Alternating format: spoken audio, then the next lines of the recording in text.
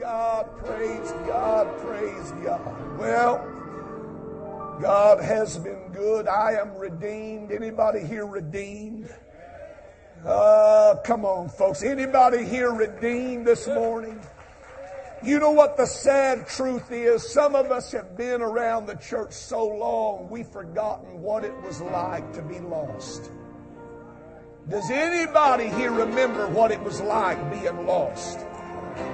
Does anybody here remember what it was like when you were on the outside trying to get in, and what was going on in your heart and your life? Does anybody remember that? Ah, hallelujah, hallelujah, hallelujah, hallelujah. Thank God I have been redeemed by love divine. Yes, glory, glory, Christ is mine. I am redeemed by the blood of the Lamb. And I am thankful that He cared enough for me that He would do that and do it for you as well. Praise God. Oh, clap your hands again and let's praise Him. Hallelujah, hallelujah. Glory. Come on, praise Him as you're clapping your hands. Ah, yes. Hallelujah, hallelujah, hallelujah, hallelujah. Amen, amen. I'm going to ruffle your feathers up a little bit this morning. You've already had messed up day. You've had to get up at a strange hour. Somebody messed with your clocks last night. Who likes that? Anybody have any reason why they should do all of that? But they do it. Here we are trying to make adjustments, and we got all this other stuff going on. But I want to ruffle your feathers a little bit this morning. You know what? It doesn't matter time change or not. God has been too good to me for me to not come into His house with a spirit of thanksgiving and praise. I don't have to run the aisle and I don't have to stand on my head, but I'll at least lift my voice and say, thank you, God, that I have the strength to be in your house today. Hallelujah. Yes, I feel blessed to be here. I could be in a graveyard. More than that, I could still be living and be paralyzed. I do remember a time in my life when that was a very serious possibility. And I remember being conscious of that for a short period of time. And I want to tell you, I'm thankful to have moving body parts today. They may not move as good as they used to, and they may not be in as good a shape as they once were, but at least I can get on my feet, and at least I can praise Him. And if I can't get on my feet, I can still lift my voice and I can lift my hand. Ah, hallelujah, hallelujah, hallelujah, hallelujah. Praise God. My, it's good to be in the house of the Lord today. Turn to that person you just got through punching and tell them, you know what, I really do love you. And that was a love tap. I just want you to know I love you. Amen. I love you, Brother Jay. Yes, I love you. I love what God's doing in our church. I'm thankful to be here. It's good to see you. Brother Cheryl, it's good to see you this morning. I know he has been battling, had another scope on his knee and all of that stuff. It's just good to see you here today. Amen. Praise God. Turn with me, if you have your Bibles, to the book of Matthew chapter 26. And oh God, I hope that I can talk to you just a little while about what I feel in my heart. And I hope that God will help me to not get in the way and try to be cute or anything else. Just deliver the word of the Lord. So thankful. My goodness, the last week has been an awesome week. Thursday night had a great turnout. Estimated over 300 people. We had 30-something families that came, new families that came for the fall frenzy. We want to thank God for that. Amen, amen, amen, amen, amen. And then yesterday we had a garage sale. And my Lord, they took stuff out of the gym until it didn't look like there was any end to it. And we still have stuff. But God blessed us. They made over $1,000 at least yesterday. So thank God for that. They've decided to do it one more time, the 15th. So if you can help out on that Friday the 15th, please contact Sister Vicki. I want to thank her for coordinating that. Everybody was so helpful. Everybody was in their place doing what they needed to do. It was great, and it was an awesome day. I was just glad to be here. Amen. Matthew chapter 26, verse number 47. And while he yet spake, lo, Judas, one of the 12, came, and with him a great multitude with swords and staves from the chief priests and elders of the people. Now he that betrayed him gave them a sign, saying, whomsoever I shall kiss, that same is he. Hold him fast. And forthwith he came to Jesus and said, Hail, Master, and kissed him. And Jesus said unto him, Friend, wherefore art thou come? Then came they and laid hands on Jesus and took him away. I want to talk to you about this character that we usually stay away from, but I want to address his life today to you, and hopefully God will help us. God bless you. You may be seated. The enigma of Judas is an interesting study because Judas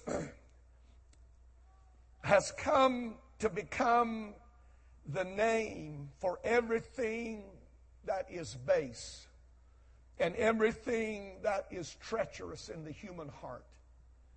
When you hear the name Judas, it stirs in the mind all of the bad that we associate with that character. His betrayal, the treachery, the hardness, the kiss, all of those things that Judas did in this portion of Scripture, they speak to us in such a negative fashion. Judas, the name, has become such an anomaly that no parent in their right mind would name their child Judas. As a matter of fact, I don't know, I've not done a study, but I would dare say that if you were to do a study, you would find that the name Judas went into steep decline from this moment forward because of what that name represented. And yet, listen to me, Judas comes from the root word Judah, which means praise. Now think about that for a moment. Here is a man who, when his parents named him, did not have in mind the failure, the betrayal, the treachery, all of the bad things that we associated with him. But in their mind, they connected this little boy, this little bundle of joy, with praise. And so his name, Judas, comes from the root word Judah, which means praise. My question to you this morning is, how can a man who has been associated with such high things and such lofty things become so base and so, in our minds, evil? The life of Judas is certainly one of the saddest and most difficult to understand. And I've mentioned this a few times already, but to have all that Judas had, and to see all that Judas saw, and to witness everything that Judas witnessed, it is amazing to me that this man, after having seen so much, could still be lost. That a man who had exposure and closeness, He had proximity, not just to a teaching, but to the master, to the teacher himself. And how that man could become so closely associated with him and yet wind up a tragic loss.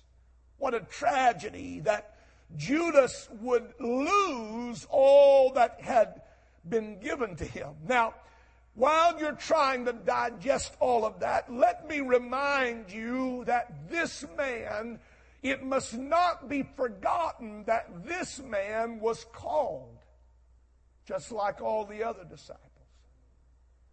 There was an influence that came into his life. He was chosen. Everybody say he was chosen. He was not chosen because he was evil. He was not chosen because he had these tendencies or these propensities to do that kind of thing. He was chosen because there was in this man evidence of goodness that could have outweighed the badness that would surface in his life, but it never was given a chance. And I want to tell you why in just a moment. But here is a man who was chosen. And Judas had faults. There's no question about that. I mean, all of the disciples had their faults. I mean, Simon Peter and John and James, they were called sons of thunder. You don't think they got that nickname because they were calm, placid personalities? I mean, they had to do something to get that kind of nickname. And yet they were part of this group that the Lord had called.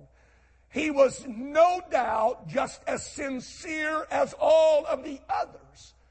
Because when he felt the call and he heard his name called, he responded because he identified with something in Jesus that resonated in his own spirit and his own desire. And so, listen to me carefully. Judas is not a sermon to be preached to those that don't know Jesus. I want to say that again. Judas is not a sermon that I preach to those that don't know the Lord. This is a sermon that I preach to those who know Him. And I want to show you for just a moment what can happen in a person's life if the wrong things begin set in motion in their life and they do not learn how to deal with those issues in their life. The truth is, what happened to Judas could happen to any of us. It could have happened to Peter. I mean, Peter cursed him. Peter denied him. And there were others that had faults and failures. We remember his life because of how the drama unfolded.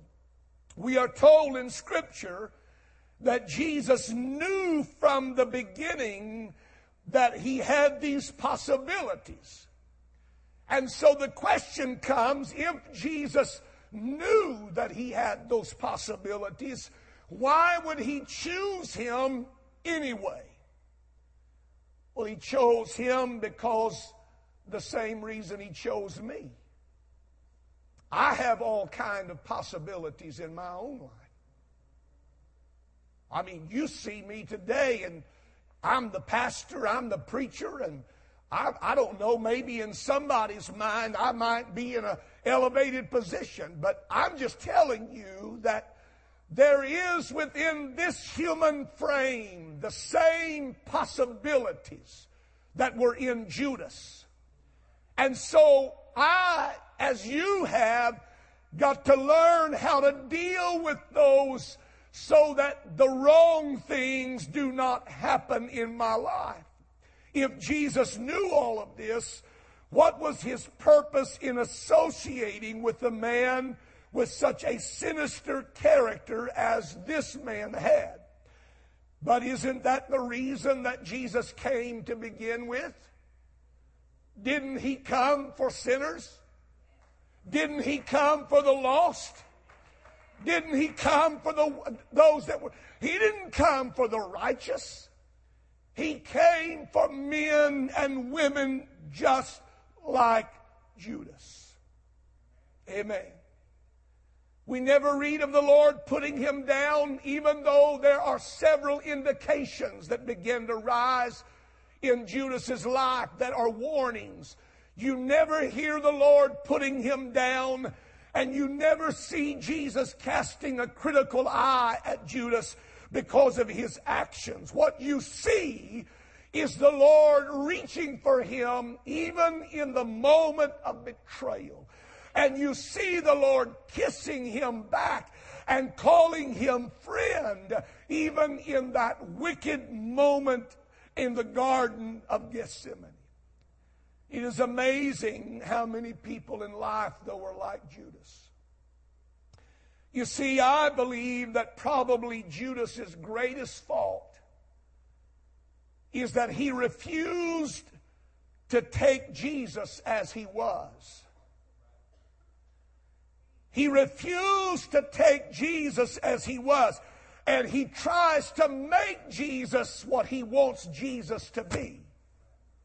The deliverer of Israel from this oppressive government of Rome. To deliver Israel from the hand of the oppressor so that Israel could rise again and be the nation that God had prophesied and promised that they would be. So in Judas' mind, he saw an opportunity in Jesus for that to be accomplished. And instead of him accepting the Lord for who he was and what he was and how he was going to go about doing it, Judas came with his agenda. And he came with his own little criteria of things that he wanted and expected. And when those things did not work out in his life, that's when his life began to unravel. It is amazing to know how many people come to God with their own agenda. How many people actually even come to the altar with their own agenda? Oh, they come to pray, but they're not going to let you pray with them because they got an agenda. They're going to come to the altar and pray, but they're not going to pray about certain things because that's off limits. And Judas, just like you and I, came with that preconceived notion of how God was going to do something and how God was going to work it out. And there were certain expectations in his life. And when his agenda wasn't met, things began to unravel.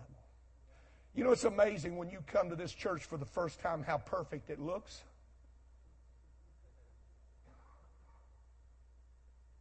I mean, my Lord, look around. Good-looking people here. I mean, they're good-looking people. I mean, well-dressed people. Look out on the parking lot. They drive nice vehicles. They go to their house. They live in nice homes.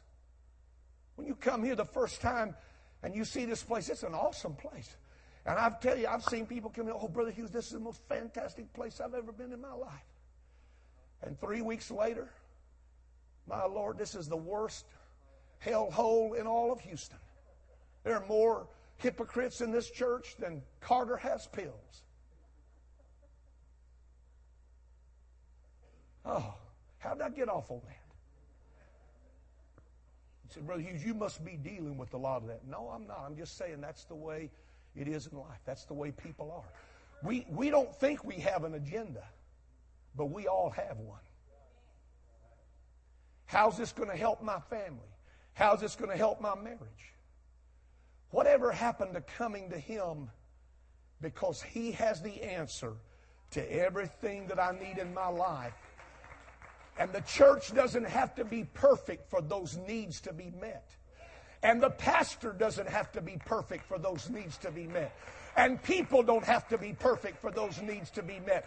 And my marriage doesn't have to be perfect for those needs to be met. And my relationship with other people don't have to be perfect for me to come into the house of God and still realize that the answer to every problem in my life is found in this place. And God has a purpose for my life that He will reveal to me when I come into this house. You know why people leave churches? Because the church quits meeting the criteria of their agenda. You know why people get mad at other people? Because you quit meeting the expectation. Whatever happened to us just accepting one another as who we're all human, we're all flesh. I mean, we all make mistakes. There's nobody perfect. My Lord, I don't care how organized you get and how good a plan you can put out there. Every plan has a flaw in it. Instead of getting my feathers ruffled up when somebody points out that there's something I overlooked, I ought to say, thank you, I didn't see that. But do we do that? No, sir. I can't believe they question me. Here I've worked all night long on this, or I worked all day, or I did that. Hey, folks, we're all made out of the same stuff. Give me a break, folks. Give me a break. Somebody said, well, Brother Hughes, you don't do what you used to do. You know what? Neither do you. Huh. Brother Mike, you don't have as much hair as you used to have when I first knew you. And neither do I. This man's been around here longer than any of you. He knew me before. He knew me when I was slender and young. I could work all day and work all night, go home, sleep a few hours, get up and do it. I'm 58 years old. I can't do that anymore. And you know what? I used to chase down every rabbit trail, every little thing, every little hiccup, until I found out that, you know what? I can't keep doing that. At some point in life, somebody's got to say, you know what? I'm going to live for God. I'm going to do right. I'm going to do what's right. I'm going to be where I need to be. I'm not beating anything. Please don't misunderstand. I'm not here to beat you up to. I'm just saying that we need to look around and realize that all of us are in the same boat. We all struggle with stuff. If you knew half of the stuff that comes on my phone before a service, it'd blow most of your mind. You wouldn't even be able to come in here straight-eyed. I mean, on a regular basis. People that can't be here, and they're not here for a lot of reasons, or something happened, or they're having problems in their family or with their kids, or something's going wrong. There's all kind of chaos going on. Everybody needs some breaks, folks. Everybody needs somebody to just come alongside and say, you know what? I am your brother. I am your sister. You don't have to be perfect for me to be that, and I don't have to be perfect for you to receive that. I'm just asking you to give me a little room and let me be what I am. I am not perfect, but the Lord is, and if you'll just stay with Him, before it's over with, you'll understand His plan. But you're not going to understand it if you come with your own agenda and you decide, well, this is what it's got to be or else.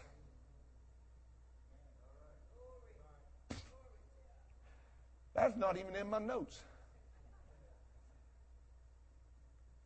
Amen. Turn to your neighbor one more time and say, you know what? I love you, flaws and all.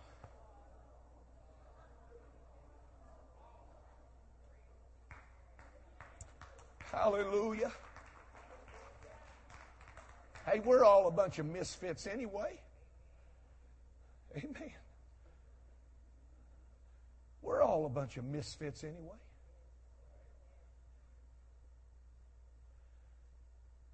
We used to preach a lot in Atlanta for Brother David Fuller and his wife, Sister Rosalind. She was one of the sweetest ladies that I've ever met in the world. But she had a physical deformity. Her feet, one foot was bigger than the other. So when she bought shoes, she had to buy 2 pair of shoes, 2 different sizes. And we got to talking about that one day, and she said, you'd be surprised how many people are like that. As a matter of fact, there's an association of people in America who have the same problem I do. And they put on the internet, or they advertise that they have one right shoe that's 7 and one left shoe that's a 10 or whatever. And they share that information. Now, you can crawl over in a corner and say that's not fair. I mean, he's got perfect feet, or, well, they're covered up, but at least they're both the same size. Here I am, I've got this club foot, and but she didn't do that. She just accepted that as part of life for her. And she made adjustments. And so she would go to the store. She'd buy 2 pairs of shoes. My wife knows. She went shopping with her many times. You say it gets costly. Well, you could look at it that way, but you know what? That's better than going barefooted. Amen. And it's better than buying a shoe too big and you're having to constantly keep it taped on your foot. I'm just saying that there's things going on in people's lives that you don't know anything about. They keep it covered up. You would never know it. If you looked at her, you would never know that she had to buy 2 different pairs of shoes because they were both the same color. That's a good thing to do. And they were both the same style.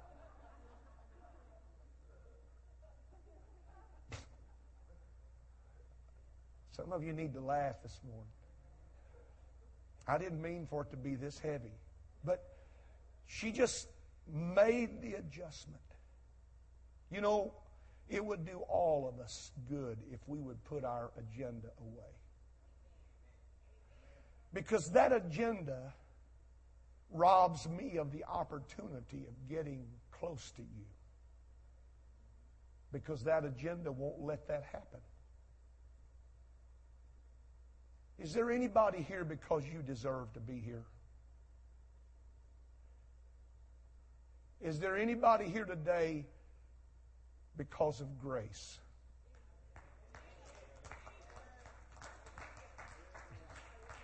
Okay. All right. I've got on. I need to go on to my next point.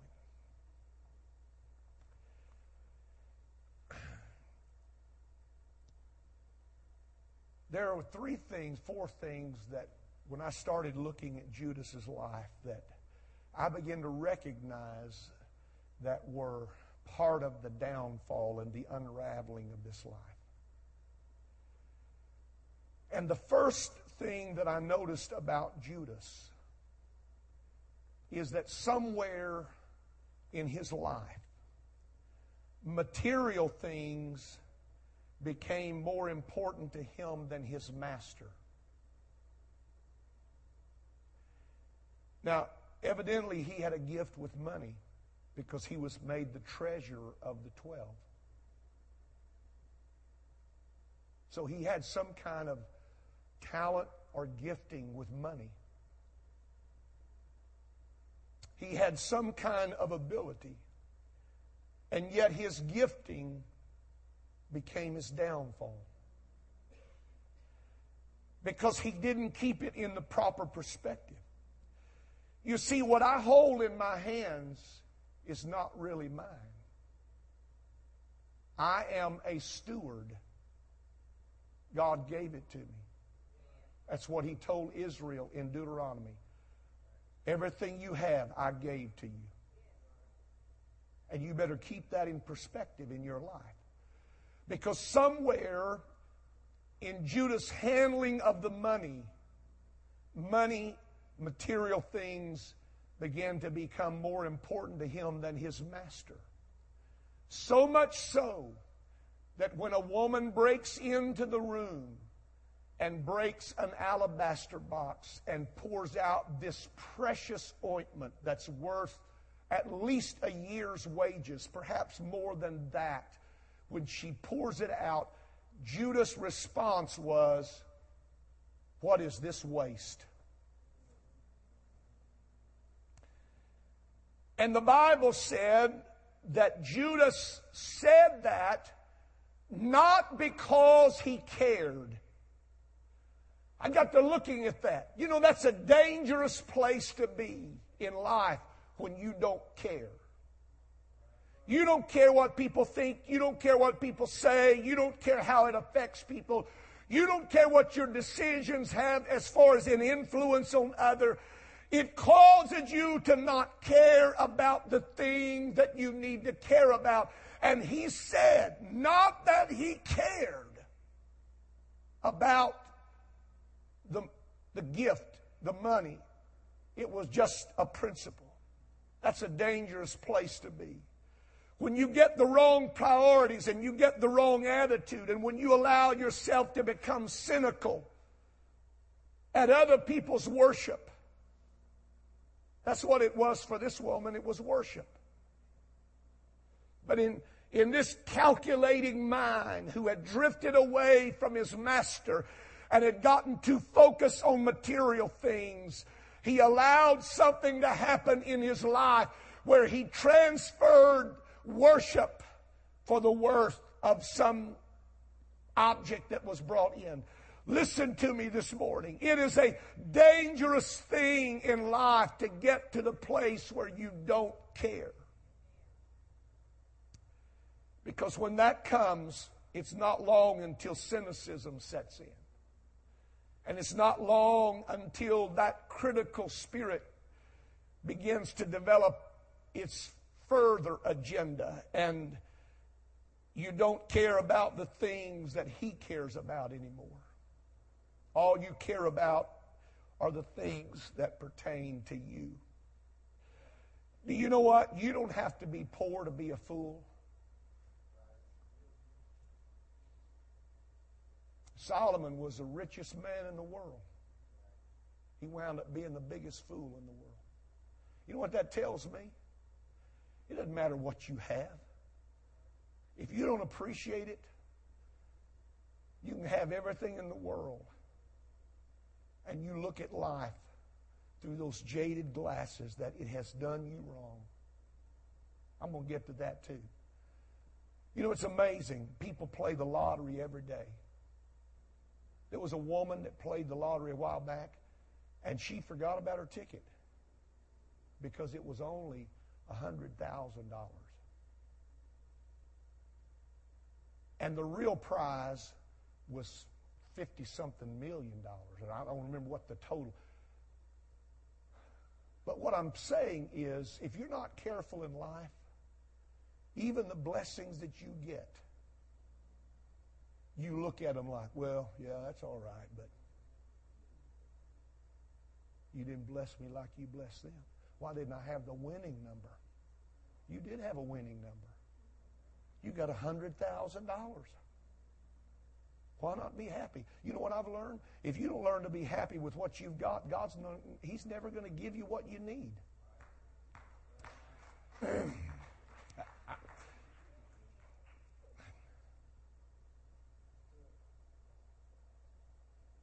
And the other part of that is, if you'll back up and let God work things out in your life and let Him do the planning, it'll work out a whole lot better than you taking it in your hands and trying to make it work and manipulate it.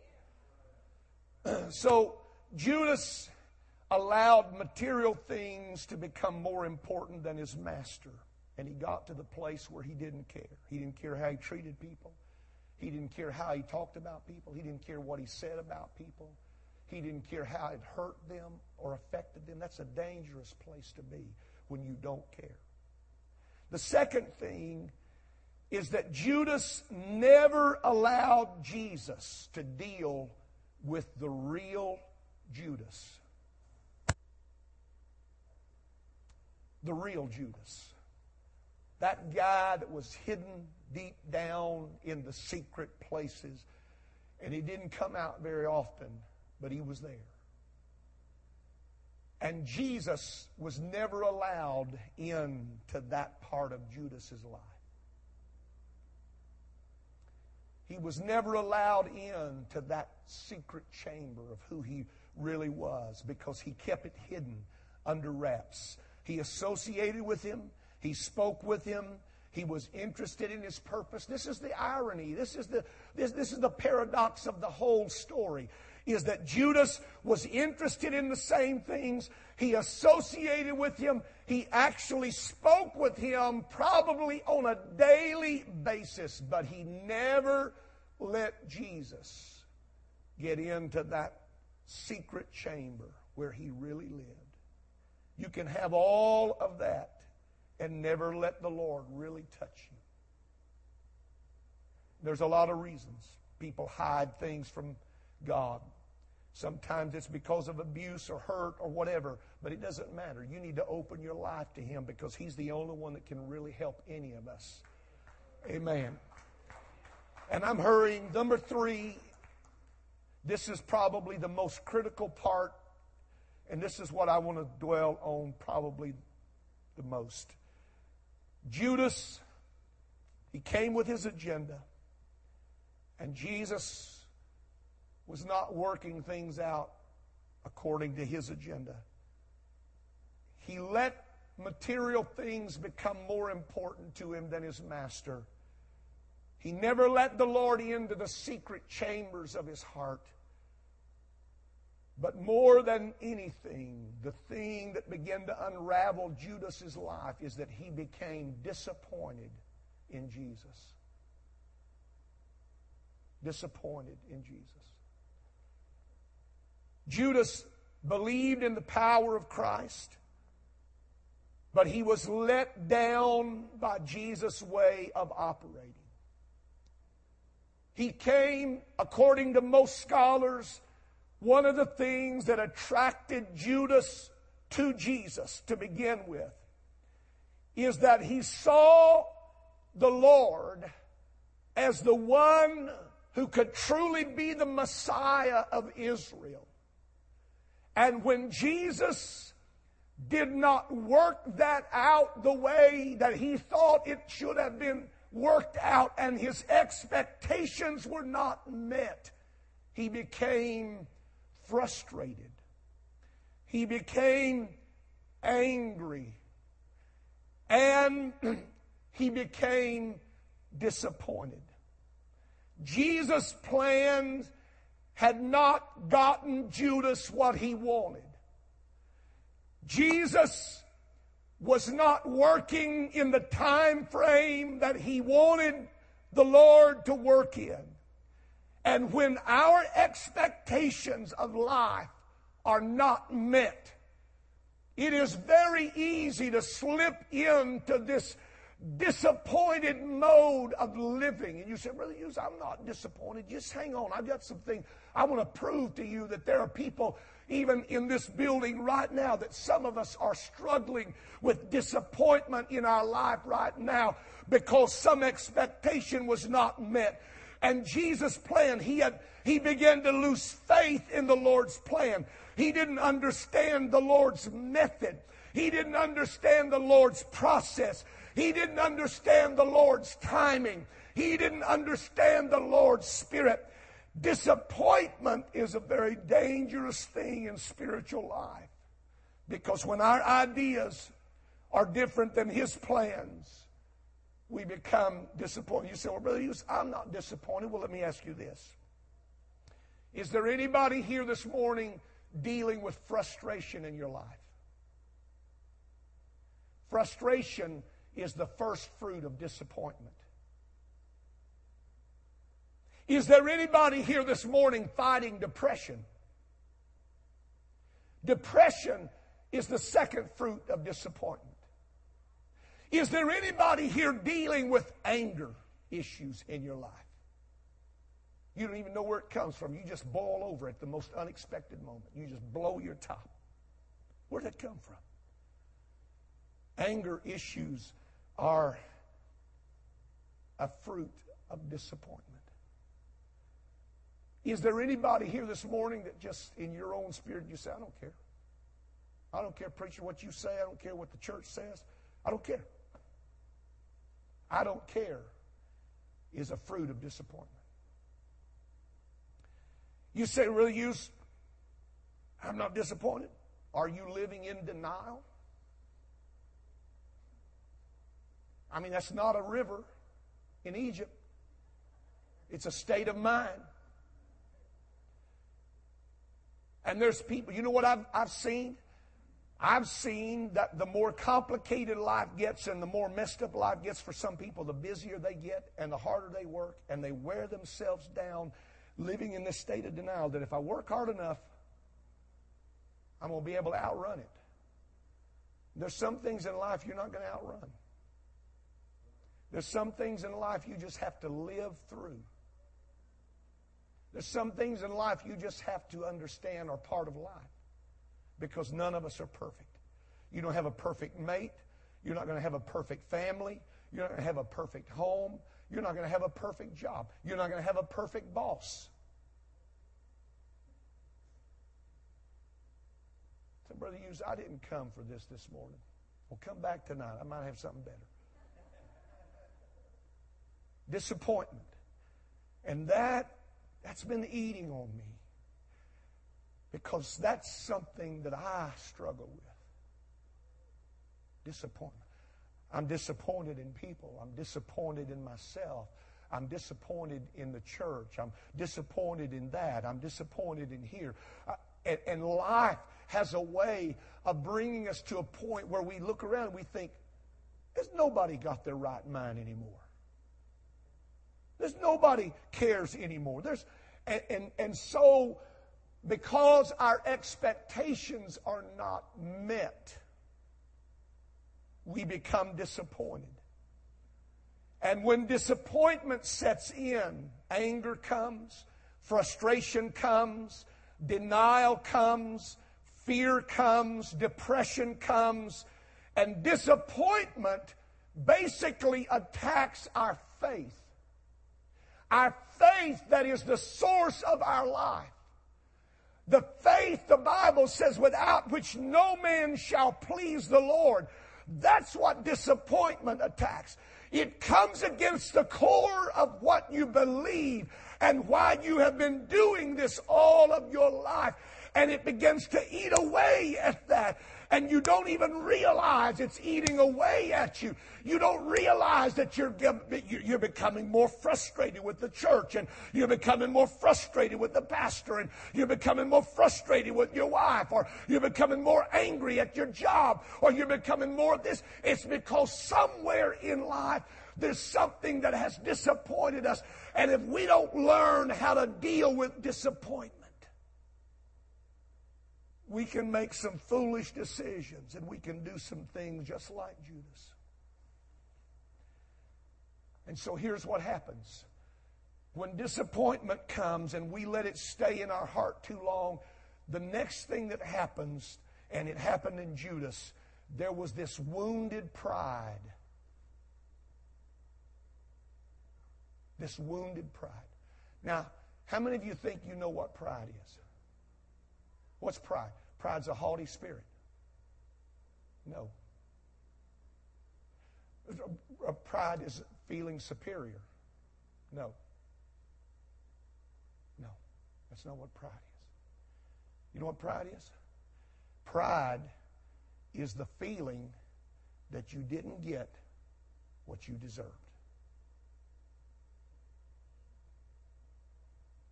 Lucifer, the angel of the morning, the choir leader of heaven. Come on, stay with me just a few minutes. The choir leader of heaven, the worship leader of the ages, got to looking around one day, and he said, you know what? I'm not getting what I deserve. People don't appreciate what I do around here. They don't appreciate my contribution.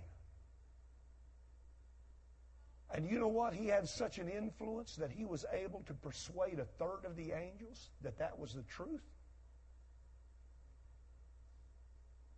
That's how powerful wounded pride is.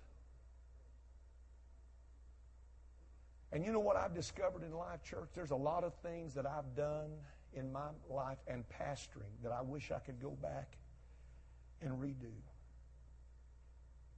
Because what I did was a reaction to my wounded pride.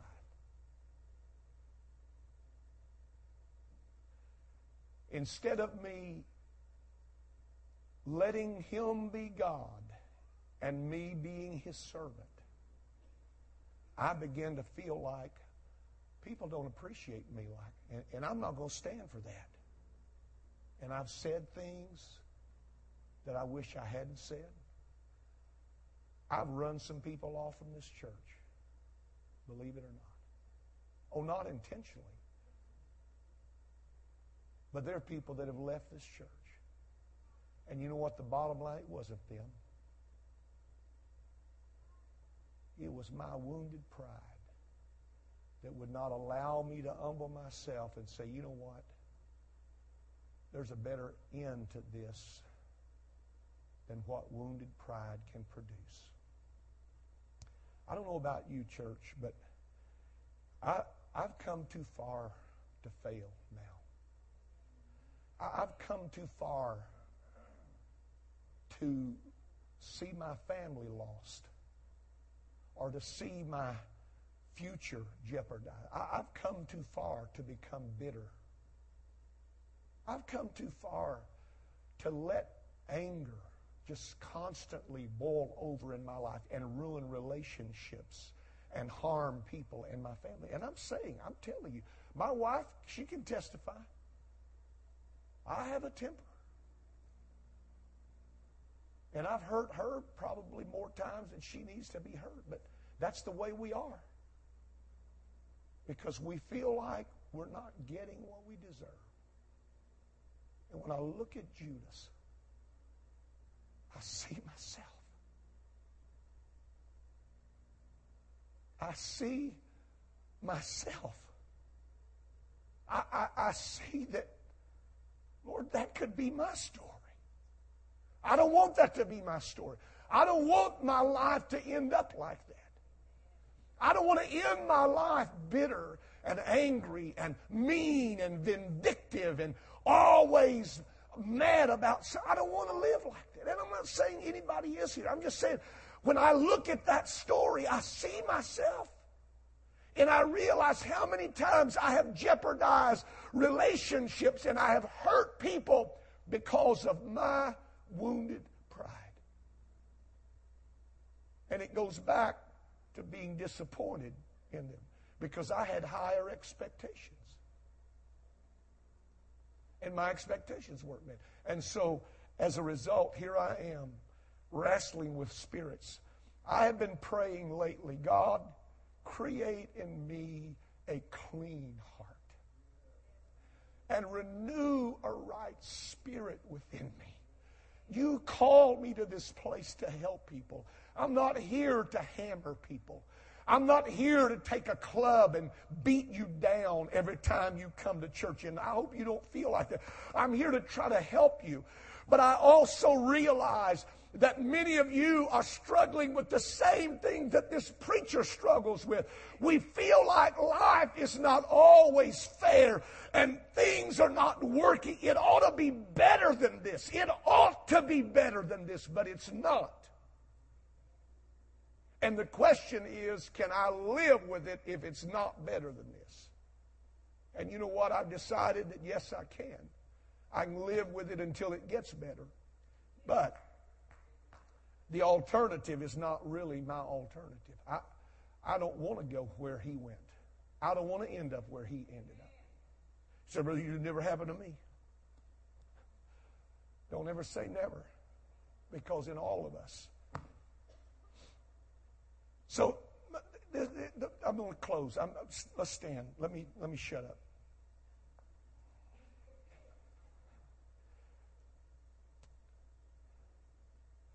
Here's the bottom line.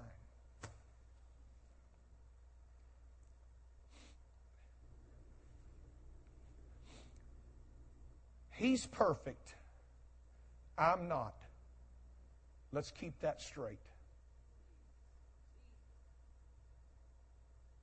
Okay? He's perfect. I'm not. Let's keep that straight. Number 2. He's God. I'm not. It works a whole lot better.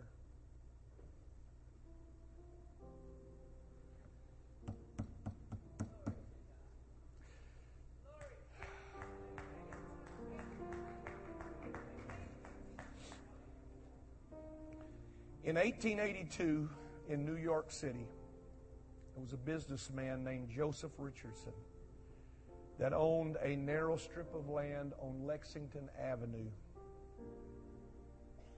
The property was 5 feet wide and 104 feet long. It was the frontage to Lexington Avenue. There was another businessman named Hyman Sarner who owned a normal-sized lot behind this narrow strip of land. And so he approached this man, Joseph Richardson, wanting to buy that so he could build an apartment complex. And Mr. Richardson was willing until he heard Mr. Sarner's offer.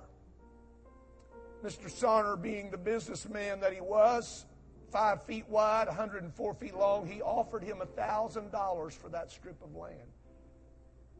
And Mr. Richardson was so deeply offended because he felt like it should have been at least $5,000. He became so offended at the man that he refused under any circumstance to sell his lot or his narrow strip of land to that tightwad, he called him, Mr. Sarner.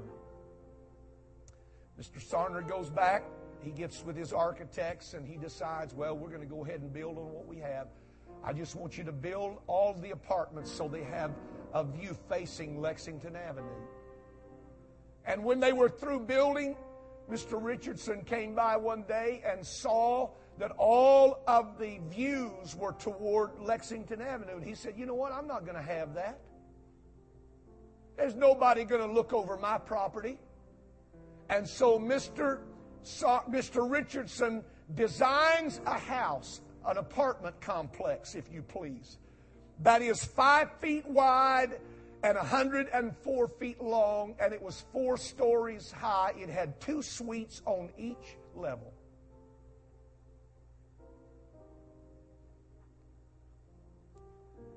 The problem was, it was so narrow that only one person could ascend the stairs or pass through the hallway at a time. The largest dining table in any one of the suites was 18 inches wide. The stove was the smallest that was made. And a newspaper reporter who couldn't believe the story, who went to report on it, was rather large for his size, and he got stuck in the stairway because it was so narrow, and the only way they could get him out was to strip him down to his underwear. The building became known, and this is a true story, it became known as the Spite House. The Spite House. And Richardson, if you can believe this, spent 14 years of his life living in that narrow residence that seemed to fit his narrow state of mind. The Spite House was torn down in 1915, but you know what? I am certain that I stayed in it last year.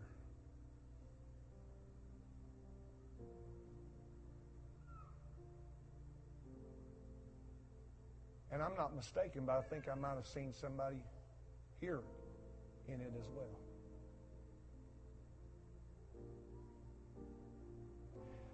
You know, you can make life so limited that nobody can get into your life. What a miserable way to live. You know what? Church, I need you. I need you more today than I've ever needed you before. I need the best among us, and I need the worst among us. Because you're going to get that out of me, the best and the worst. I need you. And I don't want to get to the place. This is a month of Thanksgiving. And this is a strange way to begin the month of Thanksgiving. But I've been holding this for months, literally. And God said last night, I want you to preach that this morning. And I said, no, God, I'm not going to preach that because it's not going to go the way I think it's going to go. And you know what? I was right.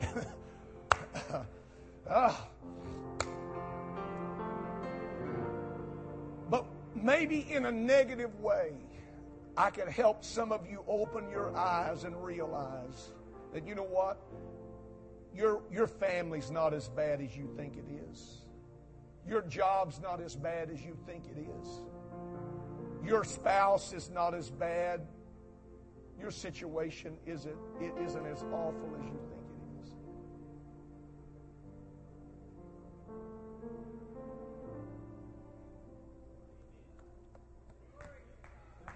Hallelujah. God, help me to develop a thanksgiving for everything that you give me. And help me to have a spirit of thanksgiving for every situation in my life. And when I don't understand it, let me still lift my hands and say, you're God, I'm not. I'm going to worship you. Even when I fail, I'm going to crawl back to the altar. And I had to do it yesterday. I had to do it the day before. I had to crawl back to an altar and say, God, forgive me. Forgive me for my spirit. Forgive me for my attitude. Forgive me for my thoughts. I'm not perfect, but you are, and I want to be like you. I need more of your spirit in my life. I need your hand upon me. I need you to help me. Is there anybody here this morning that would like a little bit more thanksgiving in your life this year? Would you like for God to help baptize you with a fresh spirit of thanksgiving? That, you know what, life doesn't have to be perfect for me to live it, and the church doesn't have to be perfect for me to be in it, and people don't have to be perfect for me to love them. I just want to be thankful that I have a church, and that I have a home, that I have a wife, that I have children, that I have a job, that I have a little money, that I have something that I can lift my hands for and say, thank you, God.